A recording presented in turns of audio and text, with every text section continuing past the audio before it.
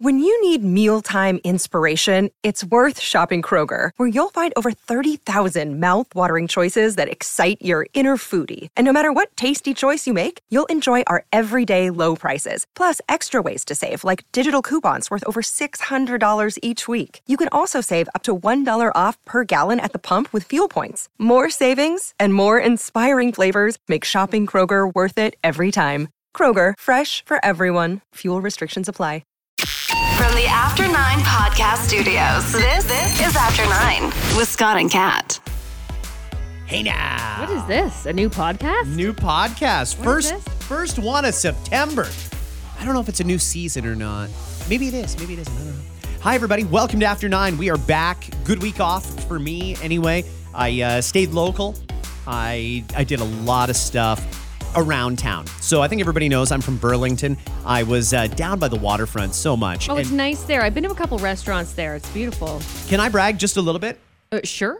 I'm going to say. Make it worth it. I know that this is going to be a hot take. The Burlington waterfront, in fact, Burlington in general, one of the most underrated cities in Canada.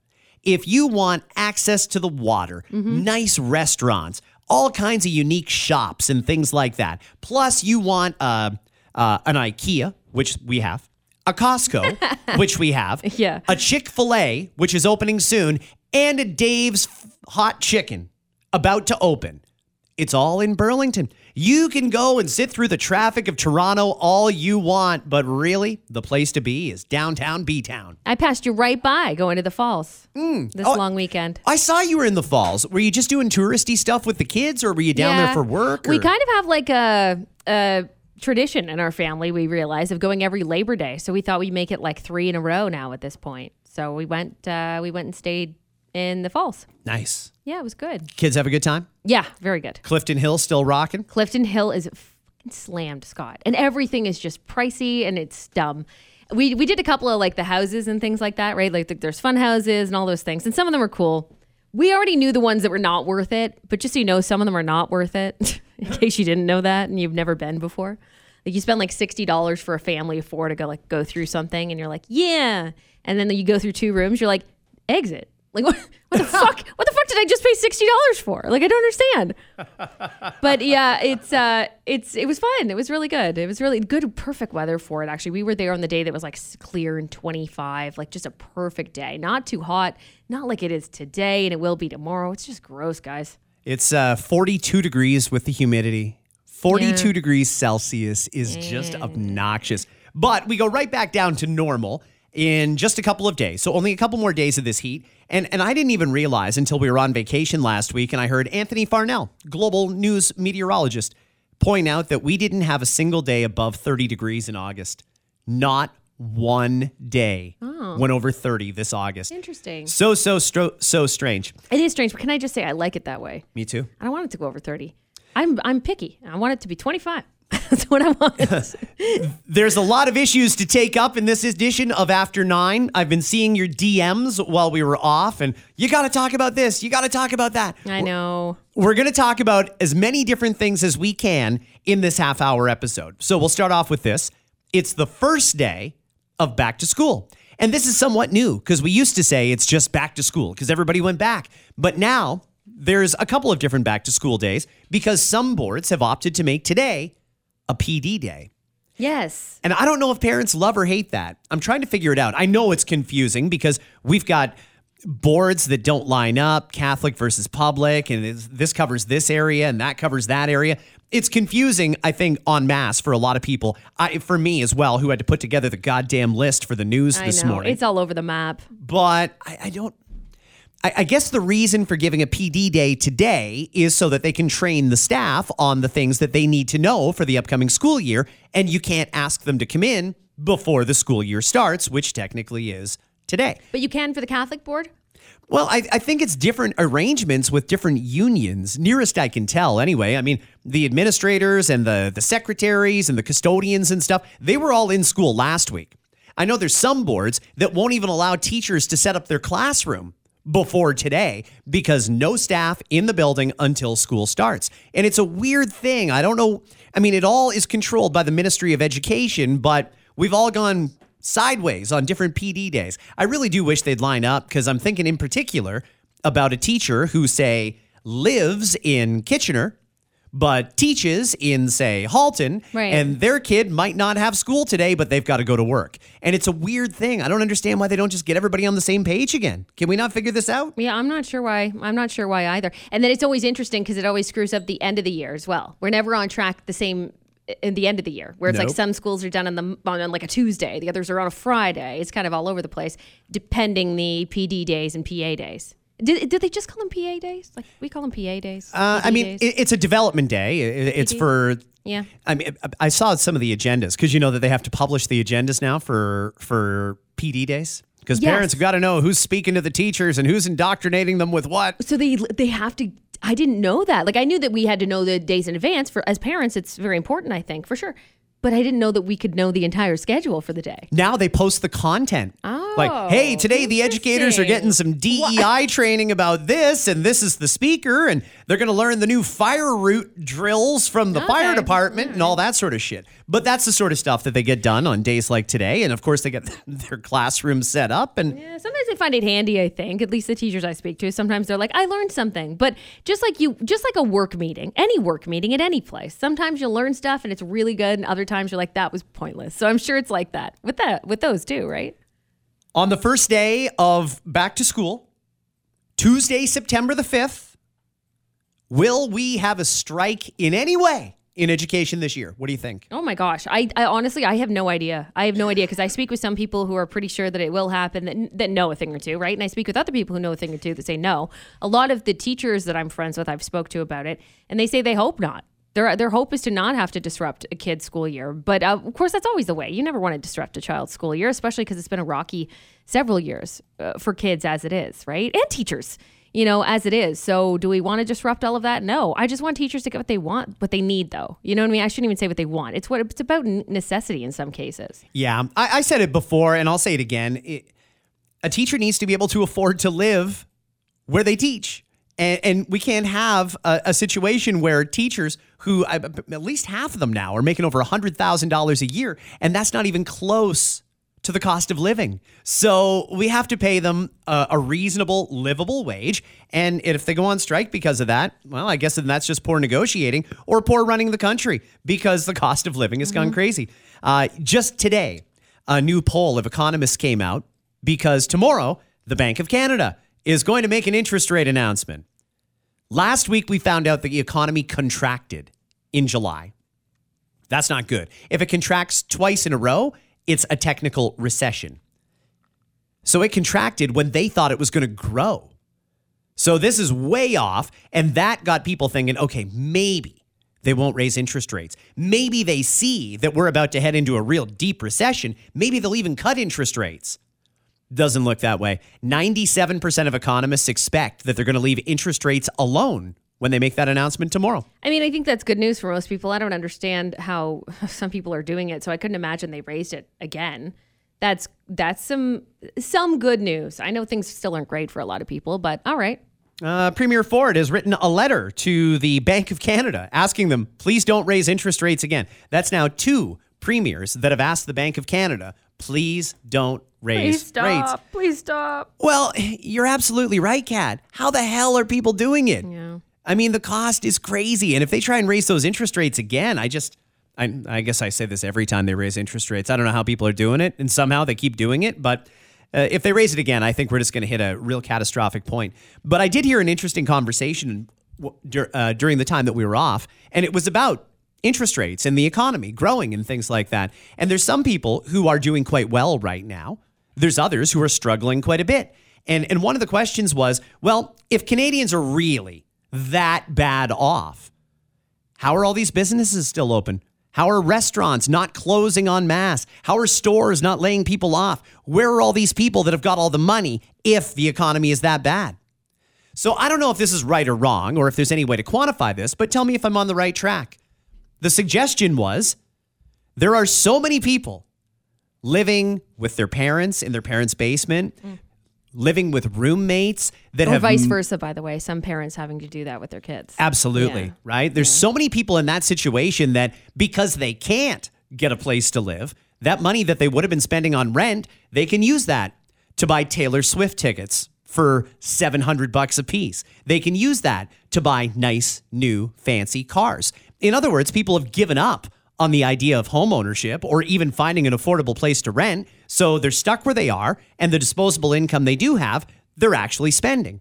So that would kind of create a false sense of, well, people are spending, but those aren't people that have the same commitments as homeowners and people who have rent. Is that a good way to look at it? Yeah, I suppose so, yeah. I don't know what's going to happen here, but I really hope they leave those interest rates alone. Or, hey, that'd be real nice if they actually dropped them tomorrow. That'd be handy if they could. We were talking about the teachers and their wages. I just want to get this on your radar. It's still just over a week away, but next week, the United Auto Workers say they will walk off the job if they don't have a new contract agreement by September the 14th. Uh-oh. All the cars manufactured in America, 100,000 auto workers could walk off the job next week. And do you want to know what this is over? Money. Of course. The union wants, and I'm not even judging. There was a time when I would have read this and said they are out to lunch, but now I don't know if they are. The union is asking for a 46% pay increase. Whoa. That is not a typo. Whoa. They want a 46% pay increase. They want a 32-hour work week, but for 40 hours of pay. In other words, they want a 4-day work week and paid for 40 hours. And they want a restoration of traditional pensions. Well, that's going to drive the cost of a new vehicle way up. Not to mention, well, yeah, that, and also, like, are we worried about not having enough vehicles? Because we kind of already went through something like that. Yeah, we're in kind of a shortage, aren't we? We're in a shortage. We still are in a shortage, yeah, for sure. If you buy a new car, depending on what kind of car you want to buy, you might get lucky and, oh yeah, one just came in. But chances are you're going to be waiting weeks or months to get your new car. Which is why, like, it's good to cash in on your car if you can manage to get a car you actually want. They're offering like insane prices. Like our truck went for more than what we bought it for recently. Oh, you sold your truck? Yeah, we did. Yeah. Oh no. Yeah, it went for. Oh no, we got a great new car. But it's insane right now because that's why like the used inventory is really what there is. So the dealerships are spending tons of money just trying to get their hands on whatever inventory they can. So it's an interesting time to begin with, let alone whatever might happen with this. Hey, we're in a bit of a chicken and an egg scenario. So there's obviously people are struggling to make ends meet. We all understand that. And it makes sense then, okay, well, if we can't afford to work here or live here, then we need a raise. Many businesses are pointing out, okay, but if we start giving out all these raises to try and match the cost of living, that's just going to make the cost of everything go through the roof. They're saying now our grocery prices are going to have to go up again because Metro gave their employees such a sweetheart deal. That got worked out when we were off, too. Those Metro stores reopened today. Why the hell was Metro making such a big deal out of $1.50 an hour? They left people out on strike for a month over $1.50 an hour? What were they making an hour to begin with, though? I mean, it's probably like, I don't know, what was it, minimum wage only? Was it? In a lot of cases. All of them? I mean, for the part-time employees, it probably was minimum wage with those gradual increases that you get. It just seems like a weird hill for Metro to want to die on. We all see their quarterly profit numbers. We know they're making billions of dollars. Tons. Why on earth would they be that upset and want to piss off their entire workforce over between $1.50 and $4 an hour? Yeah. Then you hear the auto workers want a 46% pay increase. It's going to have to drive up the prices. Or we can just get the prices under control now so that people don't have these cost of living challenges, and that might also solve the problem.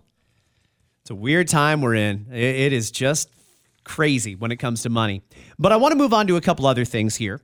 I'm going to get your take on a couple of things. The air show Oh, yeah. was this weekend at the X. Okay, yep. It doesn't matter how old I get or where I am. I will look up if I hear a jet and I will sing the Top Gun Danger Zone song. Oh, you do? See, every and time. I get excited when a plane drives over. When I drive under a plane overhead. I love it. Did you see any of the snowbirds or the Blue Angels or anything like that? No. But I do enjoy the air show. When I can go, if I can go to one, like there's one in London coming up this weekend. Yeah, I might go. C&E, fuck that. Parking scared me. So I didn't even go. That whole thing is like, it just seems so packed there. I can't, Scott. I can't do it. Some people want the air show canceled because the sound of fighter jets overhead is triggering for them if they've come from a country that was war-torn and things like that. Oh, okay. It's also people making a similar argument that that's why we shouldn't have fireworks either, because it's triggering for people because they resemble the sound of a gunshot. Is it and we're in a climate emergency, apparently. Is it time to ban the air show then? And would you be okay with saying, you know what? It scares some people and it burns a lot of jet fuel, so fuck it. We're not doing the air show anymore. No, I mean, look, I'm the type, I had a dog that had a bad reaction to fireworks growing up, okay? So that whole thing, I saw it firsthand. I haven't, not that I'm saying it doesn't exist if I don't see it, but I'm just saying I haven't seen much about the airplanes. Like, this is the first time actually hearing about it. Is there a big of an outcry over that? Yeah. See, I've never heard that. Yeah. That's new to me. There's apparently some people that are very easily triggered because of the fighter jets overhead. Now, I get it. Maybe where you came from, there used to be fighter jets, and that was probably a very dangerous situation. Maybe you're coming here, or you're new here from Ukraine, where they had a lot of jets flying overhead recently. They aren't armed. They aren't dropping bombs or anything like that. They're just flying around in circles and doing donuts and buzzing the CN Tower. And I don't think we can even do apples to apples on that / fireworks, setting people off. Because fireworks can be set up by anyone, anywhere, and you can buy them around the corner. You're not buying jets around the corner and flying them over top of communities. There's a place and a time for them. So if you know that may affect you, and you know it's happening at the CNE this weekend, in London on that weekend, or wherever else it might be, then you probably just avoid it, right? I would think so. I mean, kind of like an allergy to something. You probably avoid, spots that are going to trigger that. So why would you not avoid spots that trigger that too? That's a good analogy. Correct me if I'm wrong. Officials in the Northwest Territories are making preparations as thousands of evacuees are now on track to return home starting Wednesday. Excuse me. They're still not allowed home?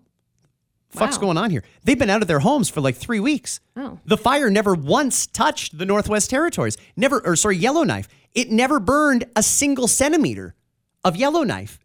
We evacuated these people from 3 weeks and they still can't go back to their homes? I didn't know that they were still out too. Northwest Territory Emergency Management Organization information officers say over 2,000 people have pre-registered to be on re-entry flights following a call to do so on Saturday. So we're going to fly people in that we flew out, and people are allowed to drive home, but they're still blocking off access to the city. There was never a fire there. I get that there was fires around it, and it looked a little precarious for a while, but people's homes are fine. Well, the fuck aren't they allowed to go back to their home? And can you actually tell somebody you're not allowed to go home? Kat, if there was forest fires burning and there was a mandatory evacuation, mandatory doesn't actually mean mandatory. It's not like they're going to drag you to jail if you refuse to leave your house. That's right. But you know what could happen if you don't, right? Sure. They warned you. They tried. Don't try to sue anybody over that, right? Well, I didn't know the fire was hot. And it's an insurance thing too, right? Insurance can that way easily say to you, well, you shouldn't have been in there. You got hurt, right? Or something like that. Who knows? There's lots of different reasons why. And I get that. I'm just thinking, so those people who said, nope, I'm not evacuating, I'm going to stay. You are allowed to stay in your home. But if you did evacuate, if you did follow the instructions of emergency management officials, you just plain can't go home. It's not like you can say, the worst of it's over. It's been a couple of days. I'm going to head back home. These people have been out of their homes for 3 weeks and the cops will not let them go back. And I don't understand why. This is Canada. You can't prevent somebody from going home. What is going on here? Rhetorical questions, but I mean, holy cow. This has dragged on way, way too long. Another day is here, and you're ready for it. What to wear? Check. Breakfast, lunch, and dinner? Check. Planning for what's next and how to save for it? That's where Bank of America can help. For your financial to-dos, Bank of America has experts ready to help get you closer to your goals. Get started at one of our local financial centers or 24/7 in our mobile banking app.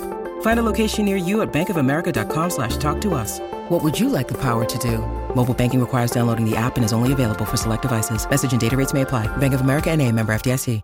You know what else is dragging on too is this actor strike and writer strike. I honestly, there seems to be no end in sight there. Because I got my eye on this hard, and I'm not seeing an end. I don't see an end to it anytime soon. And here's what I don't understand about that. And the reason it comes up today is because the Toronto International Film Festival kicks off on Thursday. Normally, one of the biggest film festivals of the year.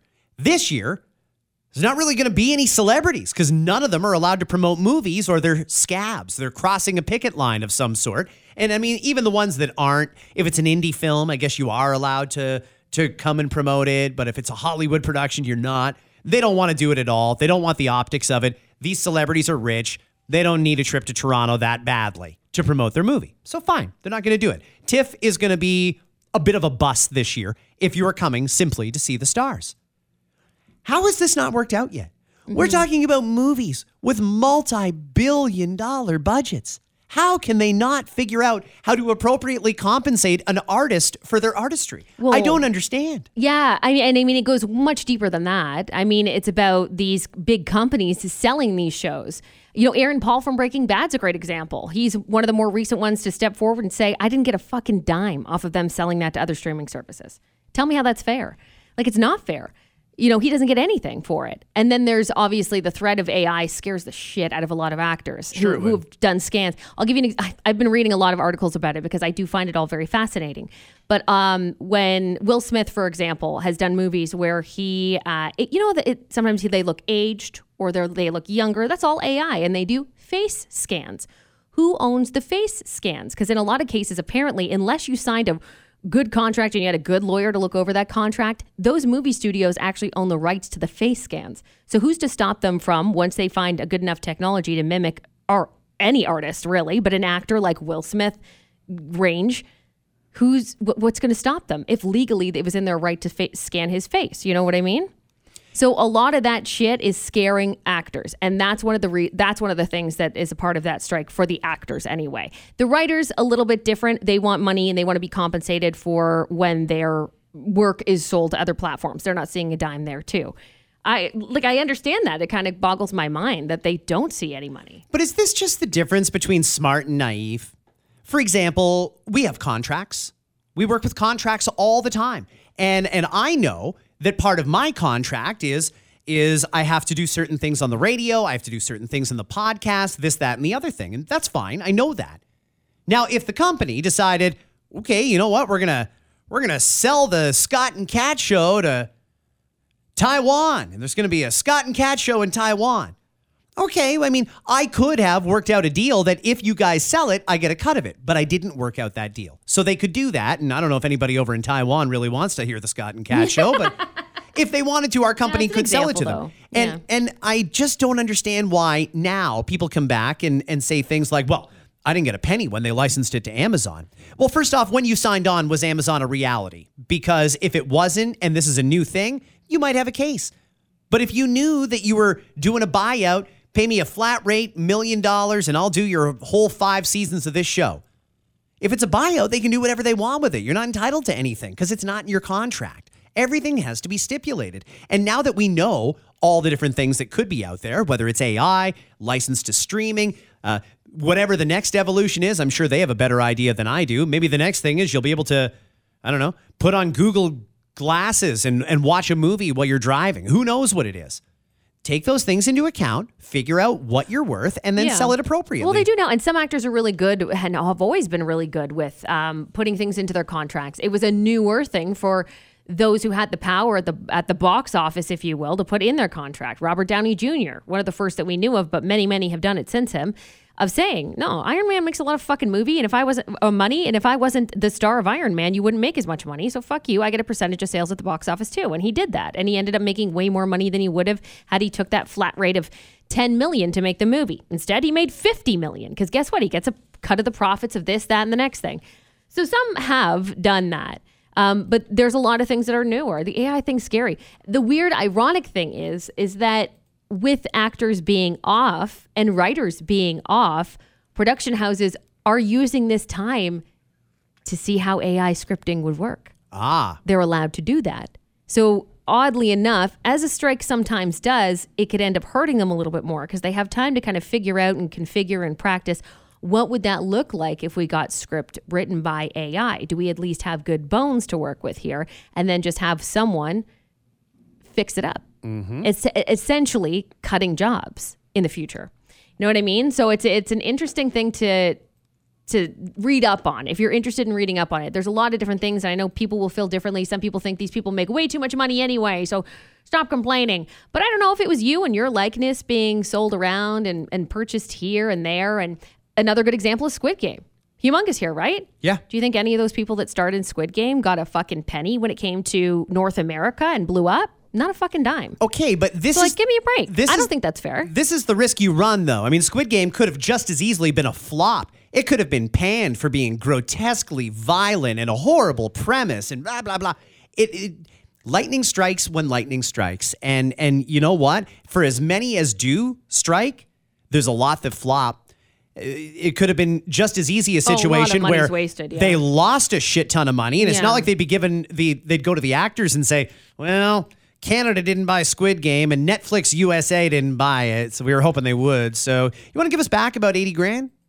That would never happen. So it can't work in reverse either unless it's a pre-negotiated thing. I just don't understand why people aren't taking these contingencies into account and putting them right in their deal in the first place. Well, they are now. Now you they know what I are. mean? Like, that's what this is all about. And the big production houses aren't going to just...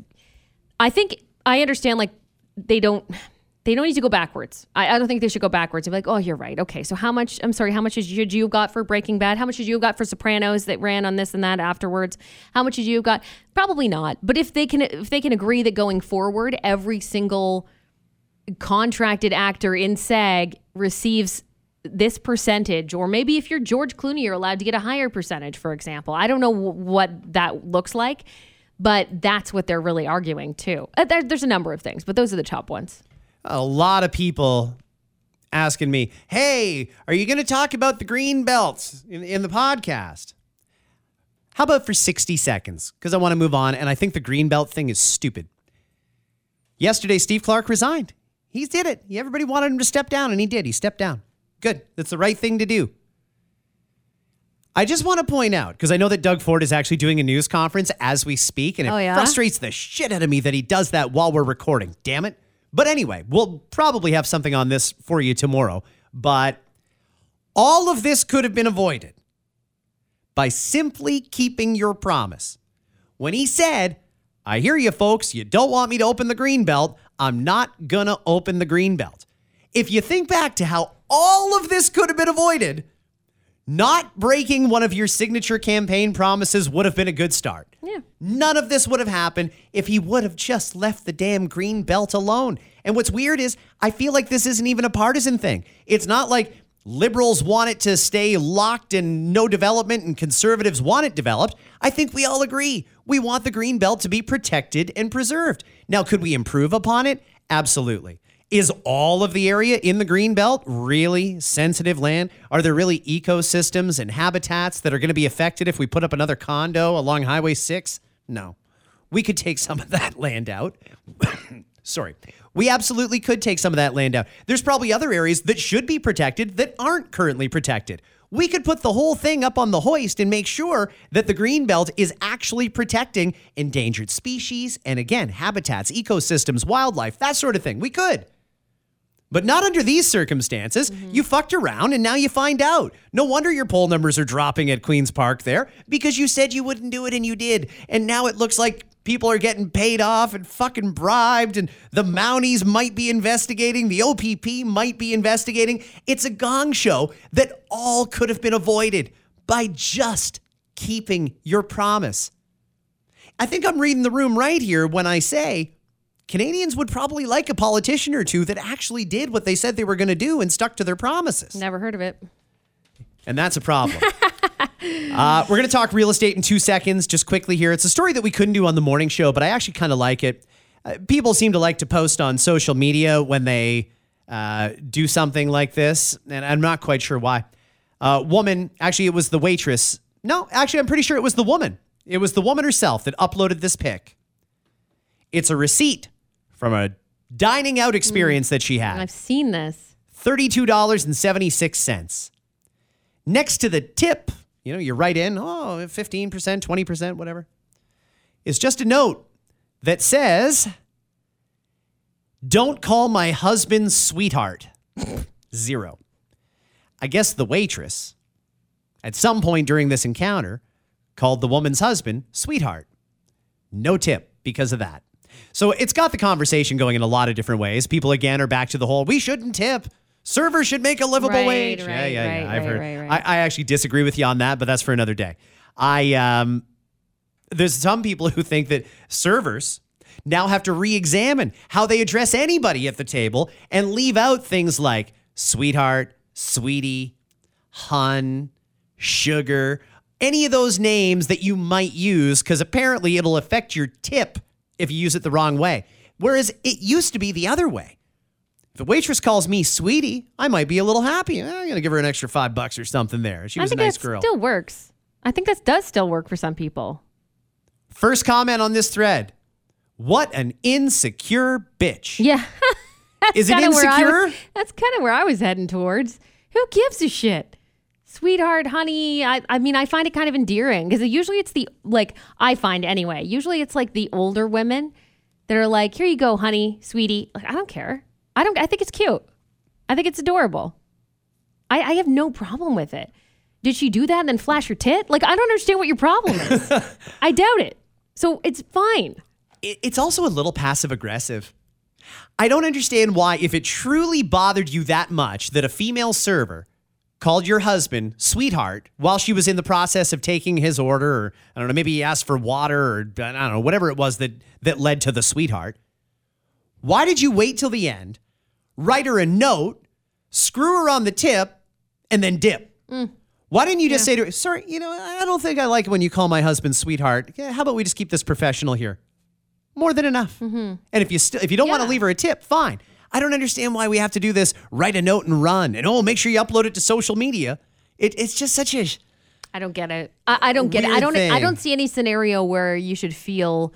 I mean, obviously, yeah, she's got a lot more going on. She's insecure, for sure. Like, without a doubt in my mind. And last but certainly not least, from the show Shark Tank, Barbara Corcoran. I love Barbara. She's great. She's nuts. That's totally nuts. That's why I like it in all the best ways. She has... She does regular TikToks. And this one that she put out got a little bit of attention because the headline was, how to ask for a raise even when the company says there's no money for raises. There's a lot of people in that position, right? Holy shit, I need a raise. I'm going to go talk to the boss. And the cupboards are bare. Yeah. Oh, bad quarter. Oh, this and that. They've got every excuse under the sun. Right. No money for raises. Sure. She says this is the surefire method to get a raise even when the company says no raises. Hey, you want to get a raise? I'm a boss. I'm going to tell you how. If you've taken on more responsibilities than you've been hired for, you deserve a raise. Make an appointment with your boss and take your list of new responsibilities with you and show him how you deserve it.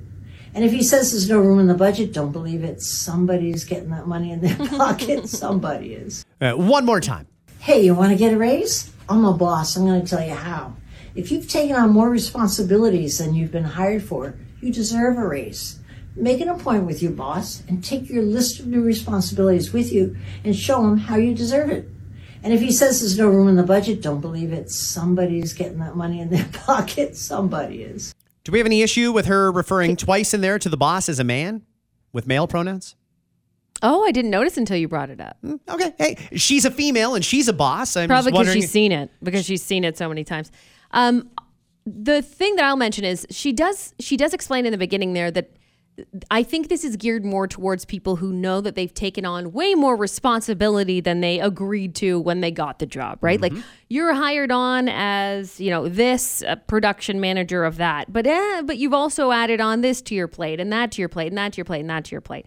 So I think there's nothing wrong with kind of showing them on paper with, look at all the other things that I handle other than being this manager that you hired me for or whatever. It doesn't even matter what it is. There's nothing wrong with that. And what she's saying is possibly true, but it depends on the industry, right? Like, I mean, if she's saying someone's getting that money, what she's saying is they're trying to make two jobs out of one. Like, try to make two jobs out of one. That's it. You are now doing two jobs for the price of one. And a lot of people feel that way these days, especially. Mm-hmm. A lot of people feel like I am overworked. I'm working way more than 8 hours a day. I am answering emails at night. I am doing that and that. So it's specifically for those people, I think, that feel as though all of a sudden they've got two jobs in one, and that doesn't seem fair. They're essentially cutting a job and saving money that way. So where she's coming from, yeah, maybe there's more money for them in that way. But when you take on those responsibilities, keep that in mind for yourself, right? Too. I mean, I guess you just agree because you don't want to lose your job. And a lot of the people in these comments, by the way, have said, this is exactly what I did, but I got fired was the outcome. Yeah, because you're crazy. You're causing shit. This is why. And I'm not saying you're literally causing shit, but that's the way it's perceived. Hey, I want to raise, and I've written out all the different reasons that I want to raise. And, you know, when I came here, I was making, I don't know, $25 an hour, and these were my responsibilities. Well, now I'm not making much more than that, and I've got double the responsibility. Okay, I mean, be that as it may, you don't think they took that into account when they fired one person and gave you half their responsibilities? That's the reason they why. know that. Yeah. I think to know your business makes sense too. Totally. You got to know your business. Do you know that you're probably cash strapped as a business, as a worker of that business? Then it's probably not a smart idea for you to go marching in there with your listed demands. If you know that the company is actually cash strapped, and that's kind of smart, right? But if you're seeing all of a sudden, holy shit, our stocks are flying, like we're doing great, and this boss of mine just got a new car, and he's making a ton of money, and my superiors are making so much more money, then you can start to ask the questions and say, what the fuck here? I know that there's some wiggle room as they like to put it, for a little more money. That's one of the things that's always been an indicator for me. You see the management really thriving. And in a lot of cases, they've taken on extra responsibility too. And sure. Let's not get it twisted. I mean, hey, if a couple people got fired and a few others took on some of their responsibility, you have to know the boss took on some of that responsibility as well. But people can see it. They can see that they're working their butt off for not much more than they were making. But then up there in management, oh, wow, brand new Mercedes. Oh, wow, they're going out for lunch again. Oh, wow, work's sending them overseas. You can start to see patterns develop. And when the patterns really favor luxury on the high end, or maybe you work for a publicly traded company and it's common knowledge what your CEO makes in bonuses and salary, and you can see that there's that big a discrepancy, then maybe you've got a shot. But I'd be more tempted to take it that way. Hey, you probably work the exact same hours as the CEO of your company. Fuck do they do all day? You're working hard. What do they do all day for millions of dollars in stock options and salaries? When you're over here hurting, trying to pay the grocery bill and stuff, it just doesn't seem fair. So that I understand, but you do have to understand. You do have to know the company. Pick your moments too. Yeah. Usually the beginning of a quarter, end of a quarter, you set them up for it, ask for it at the beginning of a quarter. That's usually good, especially the start of a new fiscal year. There was one other thing that she talked about though, and I didn't take a close look at this, but I know you did, Kat. She was talking about the real estate market, and Barbara Corcoran here seems to think that it's going to be sunshine and roses soon. And eventually. I'm curious to hear why. I mean, there's a TikTok video once again, but she mentions that house prices will go up. And once those interest rates go down even slightly, okay, so we know we're even. We talked about it at the beginning of the podcast, likely not going to move. If it drops even 1%, she said it's going to be a fucking gong show in the real estate market again. Mm-hmm. Homes are going to be going up. They're going to go up well over asking. All it's going to take is that to have people. And she might be right. I think she is. It's possible. I think a lot of people that are trying to sell their house right now are praying that she's right because I know it's really, really difficult. Yeah, in a lot of places it is. Well, I mean, it's hard to get even approved for a mortgage right now. By the time you go through the stress test, and you got to go through the stress test at these higher rates, that means that people, even though they still make the same amount of money they did, qualify for less of a mortgage. So they either need a bigger down payment or they got to start looking at cheaper homes. And if it's under $1 million, there's not a lot of homes out there for under $1 million in this area. No, there's not. So I get it. I certainly understand why. If they do lower those rates, though, and a whole bunch more people can get back into the market, you watch how quickly those houses are going to sell. In fact, I'll tell you what. If you want to get rich and you own your home, get ready to sell. Get ready. Just have it in the back of your mind. You know what? There might be a real good opportunity here to pull way more money out of this house than we otherwise could. So just in the back of your mind, you might want to start having some chats with some realtors and just tell them, when the time comes, I'm going to pull the trigger and we're going to go and you're going to get me double the asking price and I am going to peace out and move to an island in the Caribbean. Just like that. And retire just like that. Yeah. If you've got $1 million home and a chance to sell it for $1.5 million, take the $500,000 and run. That's my unqualified advice. Yeah. Gotta go, guys. Have a great day. We are back. There's brand new After Nines every day this week. So make sure you download, subscribe, rate, and enjoy. Bye, friends.